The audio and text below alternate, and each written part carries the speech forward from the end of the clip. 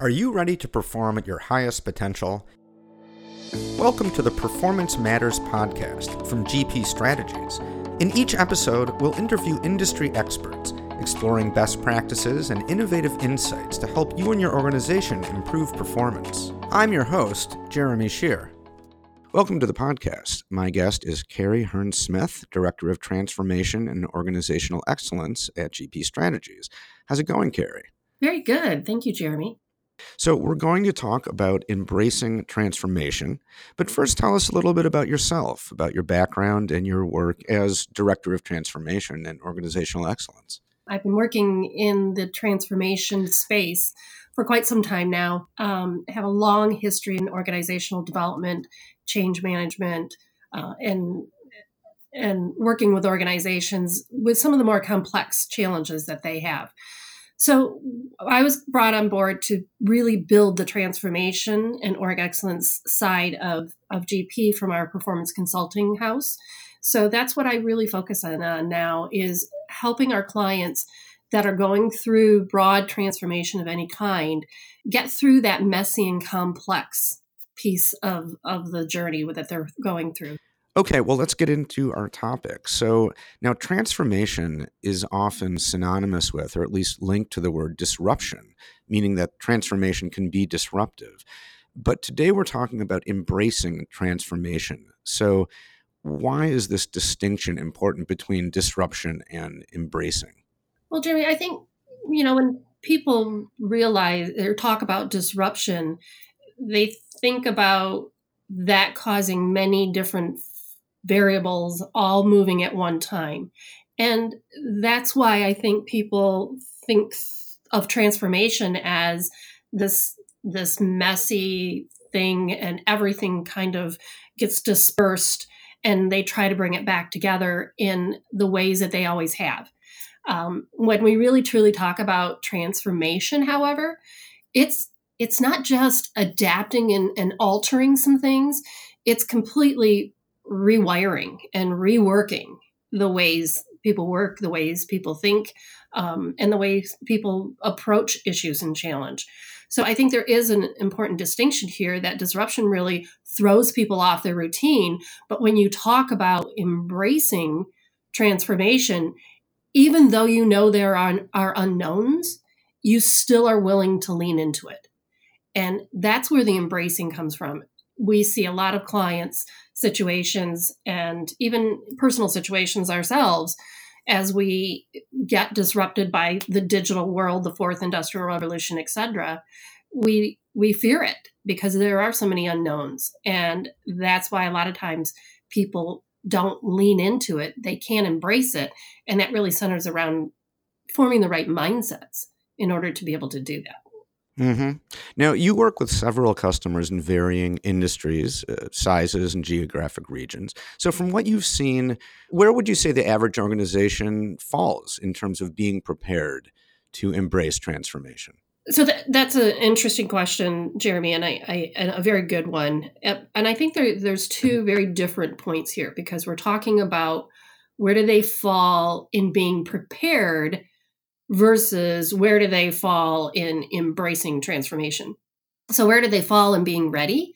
It varies all over the place. I have a client that I'm working with right now that they're in the very early stages. They know they need to do something different.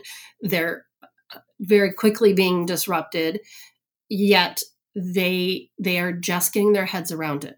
And it's clunky right now. It's fearful right now. It's a little scary and messy. But what I'm working with them on is how can we look at what currently is in place? How do we envision this future state that they could be at? And then take a step back and look at the gap between those two. And that gap, knowing what changes we have to make from where we are now to what that future state is a really critical activity and exercise to help them feel like they're more ready.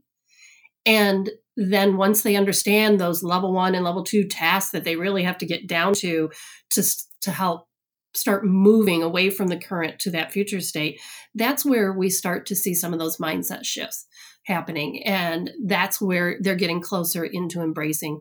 So I do find that a majority of our clients, if they have a lot of resistance, they're not leaning into the transformation. They're pushing back on it. Their readiness tends to go much slower as well. The other thing is being prepared is you have to be okay with being unsettled. Can you describe what successful transformation looks like? Absolutely. And again, this is a newer world that we're entering into, and we're looking around corners and not being able to know what to anticipate around them because of the pace of change. And that's just a different philosophy that I think I'm seeing a lot of our clients looking at now, and recognizing that nothing's going to get any slower than it is right now. The pace of change is only going to speed up. So people are getting a little more comfortable with that.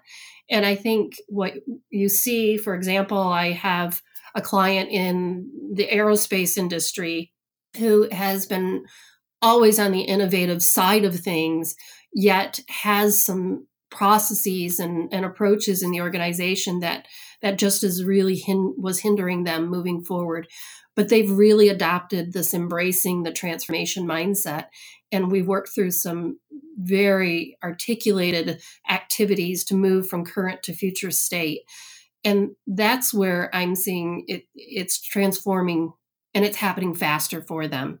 So things that you look for are things like there is a much better networking and collaboration environment and culture that has been formed. People are coming together to find the answers from community more than the individual based type of getting activities done and working in your own silo.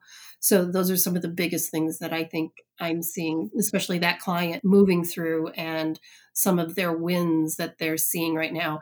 The other thing is the openness to completely walk away from previous beliefs and processes, working in that agile way, and making sure they understand when it makes sense to approach something in an agile way versus a more traditional waterfall way. Both can work and both can live in the same environment in transformation, but being able to be adaptable and resilient enough to change on the fly and be okay with that is one of the most critical skills. Yeah, absolutely. And that's not easy to do, meaning that I think inevitably at any organization, adapting to transformation is going to involve challenges and setbacks, right? Yeah. So, what's your advice for managing the challenges and the setbacks when they occur? And this goes back to part of that readiness and being very clear on what their desired state is and continuing to be open to that shifting.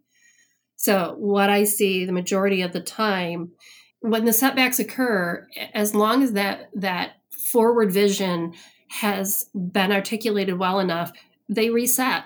They step back and say, okay, let's look at our lesson learned. Let's move forward. And because we still know the path that we're taking to get to the outcome may vary at some point or another, or verge on to another off ramp and then on ramp. That's okay. And it's this approach of we're getting to the desired state, even though we need to evolve as we move forward and may need to get there in a different way.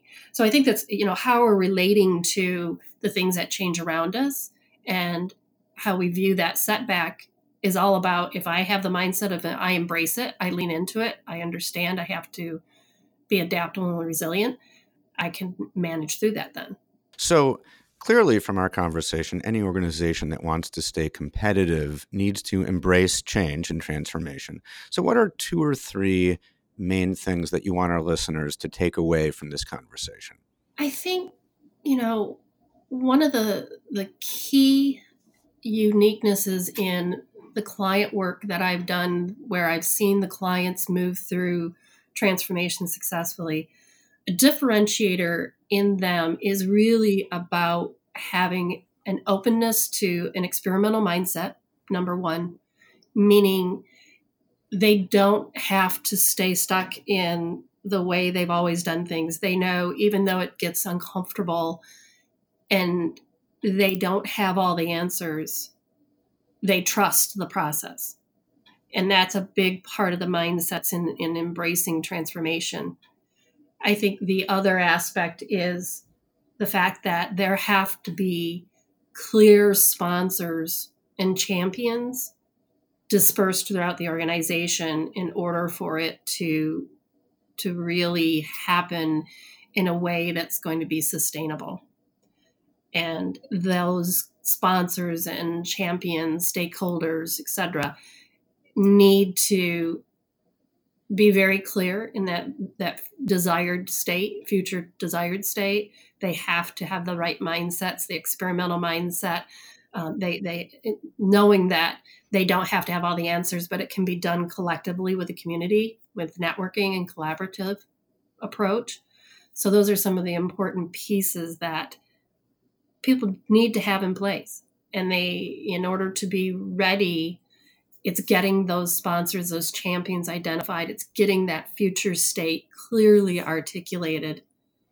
And that's normally a very tough activity for most clients, Jeremy. I just see that people really struggle they can talk about their current state, but they talk about what it might look like as a future state, but they don't get clarity around the future state in what it really looks like in action. And that's where that gap happens. So if they can clearly articulate what change has to be made in very actionable statements, then that clarity of that vision is there. And when they get derailed or things don't go as planned, or they run into barriers and challenges, it won't derail them completely. Well, Carrie, thank you so much for your time and for sharing your insights and for a great conversation. Thank you, Jeremy. The Performance Matters podcast is brought to you by GP Strategies. Together, we can create a world where business excellence makes possibilities achievable.